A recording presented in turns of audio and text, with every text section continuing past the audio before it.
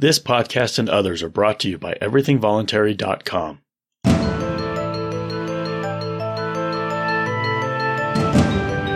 My name is Skylar Collins, and this is Thinking and Doing.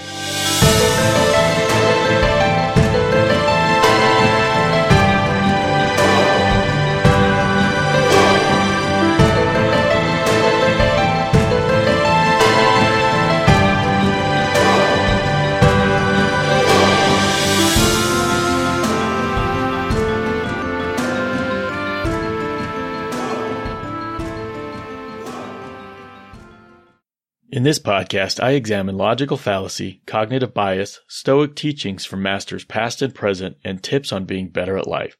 I hope it will be as instructive to you as it is to me in the pursuit of thinking and doing well.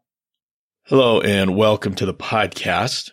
In this episode, we're going to look at a logical fallacy with two names. The first is context imposition, also known as fantasy projection.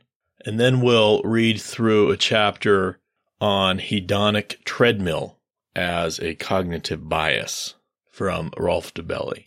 Okay, my source on this logical fallacy is Haggai Bill, which is my initial source. And then if I usually do a search for something with a bit more substance, some of his have a lot of substance.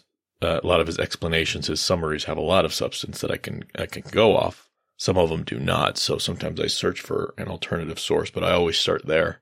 So he calls this primarily context imposition. So I'll read through. He's got some examples, and we'll go from there. An attempt to impose his own intellectual or moral context on another person by someone who has closed his mind to reality and manufactured his own fantasy, then expects others to share it and help him sustain it. He ignores the objective realities of the situation, concentrating instead on subjective perceptions that are false. So my initial thought is this person who is doing this may not realize they're doing it. So let's keep that in mind. So here's some examples. If you are terminally ill, you too would advocate life preservation, right? If somebody says that, if you were terminally ill, you would also advocate life preservation. That's not necessarily true, right? Obviously, within their context, I guess they are terminally ill and they value, or they advocate for life preservation. They are of the mind that everybody else would do likewise if they were in the same position, if they were in the same context. And this person probably has convinced themselves of this, and they probably can't imagine somebody being terminally ill who is not as adamant for life preservation as they are. So are they making any sort of valid argument? No, they're sharing an opinion, I would say under duress. I mean, it's, I guess, a natural, they're under duress in sort of a natural way. They're not being coerced, but that's causing them to project this fantasy, I guess. Here's another one. There are no atheists in foxholes.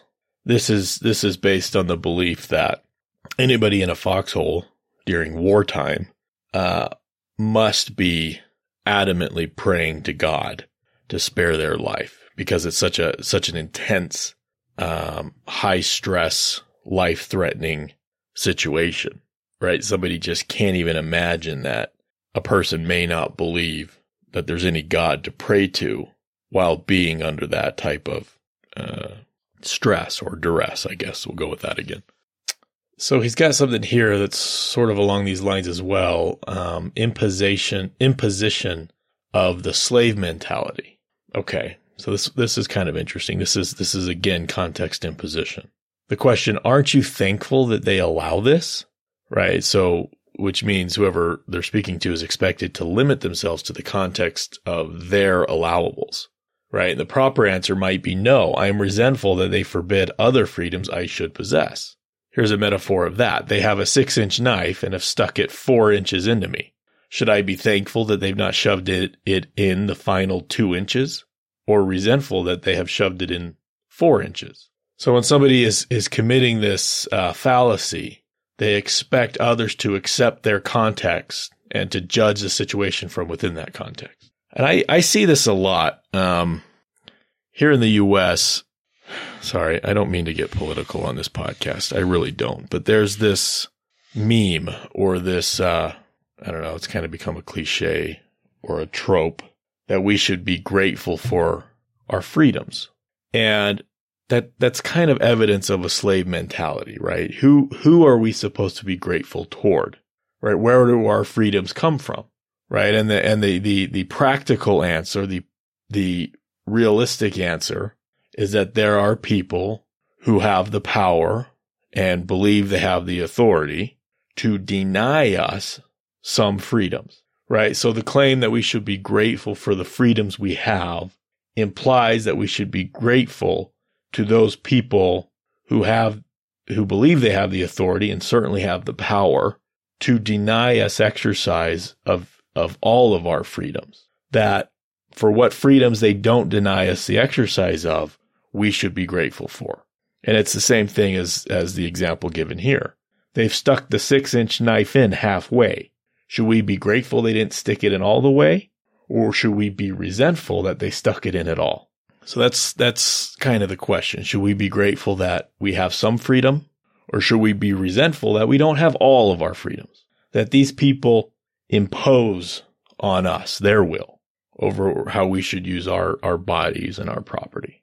So that's context imposition. That's sort of a imposition of the slave mentality, I guess, would be a sub-fallacy of this. This probably happens a lot when people are under duress, whether it's a natural duress like a disease or something, and they start to believe that what they're valuing in those times of being under duress, is what everybody else would also value if they were also suffering. You got to be careful with that because that's not necessarily true.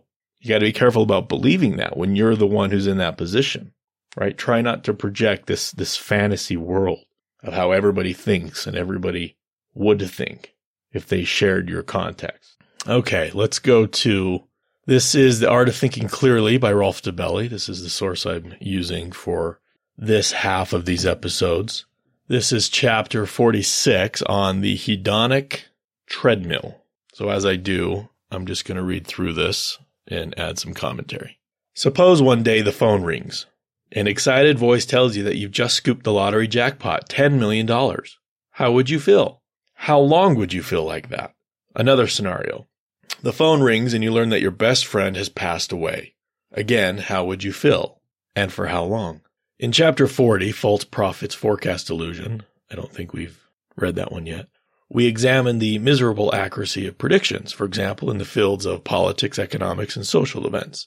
We concluded that self-appointed experts are of no more use than a random forecast generator. So moving on to a new area, how well can we predict our feelings? Are we experts on ourselves? Would winning the lottery make us the happiest people alive for years to come? Harvard psychologist Dan Gilbert says no. He has studied lottery winners and discovered that the happiness effect fizzles out after a few months. So a little while after you receive the big check, you'll be as content or as discontent as you were before. He calls this affective forecasting, our inability to correctly predict our own emotions. A friend, a banking executive whose enormous income was beginning to burn a hole in his pocket, decided to build himself a new home away from the city. His dream materialized into a villa with 10 rooms, a swimming pool, and an enviable view of the lake and mountains. For the first few weeks, he beamed with delight. But soon the cheerfulness disappeared, and 6 months later, he was unhappier than ever. What happened? As we now know, the happiness effect evaporates after a few months. The villa was no longer his dream. I come home from work, open the door, and nothing. I feel as indifferent about the villa as I did about my one-room student apartment. To make things worse, the poor guy now faced a 1-hour commute twice a day. This may sound tolerable, but studies show that commuting by car represents a major source of discontent and stress, and people hardly ever get used to it. In other words, whoever has no innate affinity for commuting will suffer every day, twice a day. Anyhow, the moral of the story is that the dream villa had an overall negative effect on my friend's happiness. Many others fare no better. People who change or progress in their careers are, in terms of happiness, right back where they started after around 3 months. The same goes for people who buy the latest Porsche. Science calls this effect the hedonic treadmill. We work hard, advance, and are able to afford more and nicer things, and yet this doesn't make us any happier. So how do negative events affect us? Perhaps a spinal cord injury or the loss of a friend? Here, we also overestimate the duration and intensity of future emotions. For example, when a relationship ends, it feels like life will never be the same. The afflicted are completely convinced that they will never again experience joy, but after 3 or so months, they're back in the dating scene. Wouldn't it be nice if we knew exactly how happy a new car, career, or relationship would make us? Well, this is doable in part. Use these scientifically rubber-stamped pointers to make better, brighter decisions. A. Avoid negative things that you cannot grow accustomed to, such as commuting, noise, or chronic stress. B. Expect only short-term happiness from material things, such as cars, houses, lottery winnings, bonuses, and prizes. And C. Aim for as much free time and autonomy as possible, since long-lasting positive effects generally come from what you actively do. Follow your passions even if you must forfeit a portion of your income for them.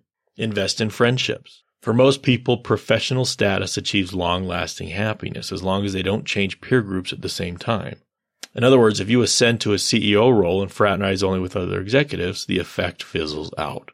Okay, I like this. This one has a few Stoic themes in it, which is something we focus entire episodes on is Stoic themes.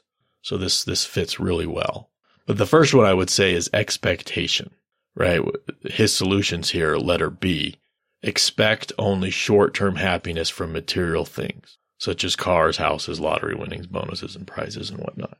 And, supposedly, according to this guy, and I really have no reason to doubt it, it's certainly what I've experienced in my own life, that the science is right, that the effect is fizzled out by about 3 months.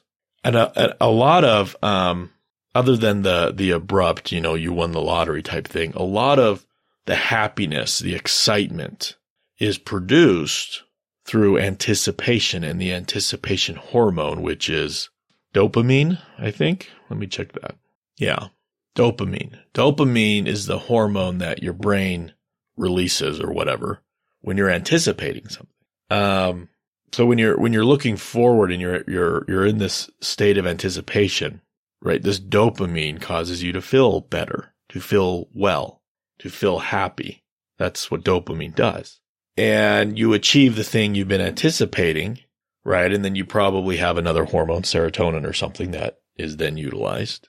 But then after a couple months, all of that is drained out of your system because you're not anticipating anymore. And the novelty's worn off, so you're not excited anymore. And unless you built a stronger foundation of contentment and happiness before that, you're going to be right back at that level, which I think is what he's talking about here. And if part of that, whatever it was you were anticipating, comes with additional stressors in your life, like a longer commute, then at the end of that, couple of months, you may be worse off, right? So these are things to consider, right? Remember that the anticipation is part of the excitement, okay? And that's, once you achieve the thing, that part's going to go away unless you can build anticipation for something else. Novelty is also part of the thing that wears off. That goes away too. And when those have worn off, the anticipation and the novelty, are you left with more stressors or less? Right? Think about these things ahead of time to consider whether or not what you're going after is really going to be worth it at the end of the day. It might be, but it might not be. And think about, just standard thoughts.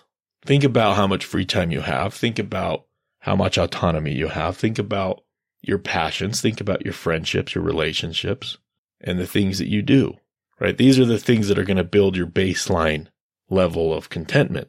And of course, if you have mental health problems, anxiety, depression, things like that, then, you should probably get help for that, because that's going to alter at different times that baseline level.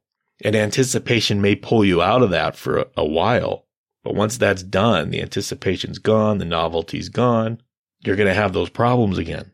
They're going to come back because you haven't resolved them, right? Either therapeutically or pharmaceutically or nutraceutically. So I guess the overall message here is just be mindful of these these probabilities. Be mindful that this is sort of just how we work. This is how our brains work, again, with anticipation and with novelty. And maybe put more of your focus on achieving a healthier baseline than on these little short-term boosts, especially if these short-term boosts actually leave you worse off at the end of the day. Okay, I think that's going to do it. So we looked at context imposition, also known as fantasy projection, and we looked at the hedonic treadmill. Anticipation, novelty, back down. Anticipation, novelty, back down. And that the anticipation and the novelty can be very expensive, or it can be very cheap. So that's part of the calculus, right? That you go through when you decide whether or not you're going to do it, right? Definitely consider the expense, right? This, 10-bedroom villa or whatever this financial guy, his friend, bought. If he's got a large family and everybody's going to utilize it and he's going to be coming home to life, then it's probably a good purchase. But if he's single and he's coming home to an empty house, then after 3 months coming home to the empty villa, he didn't feel any different than coming home to an empty apartment. And he's however many hundreds of thousands or millions of dollars poorer. Plus he's got the extra commute. Probably wasn't a wise decision to make. All right, that's going to do it. Thank you so much for listening, and have a better day. Please send your comments or questions to thinkinganddoingpodcast@gmail.com. If you like this episode, please subscribe to Everything Voluntary, a podcast where I promote respect for the voluntary principle in all walks of life and for all age groups. If you'd like to kick back a small commission from every Amazon purchase you make at no extra cost to you, please use and bookmark our special link at AmazonEVC.com. That's AmazonEVC.com.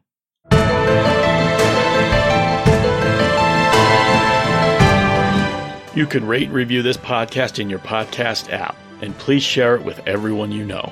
Please consider supporting this podcast and everythingvoluntary.com by setting up an automatic monthly donation at patreon.com/EVC. One-time donations are also accepted at paypal.me/everythingvoluntary.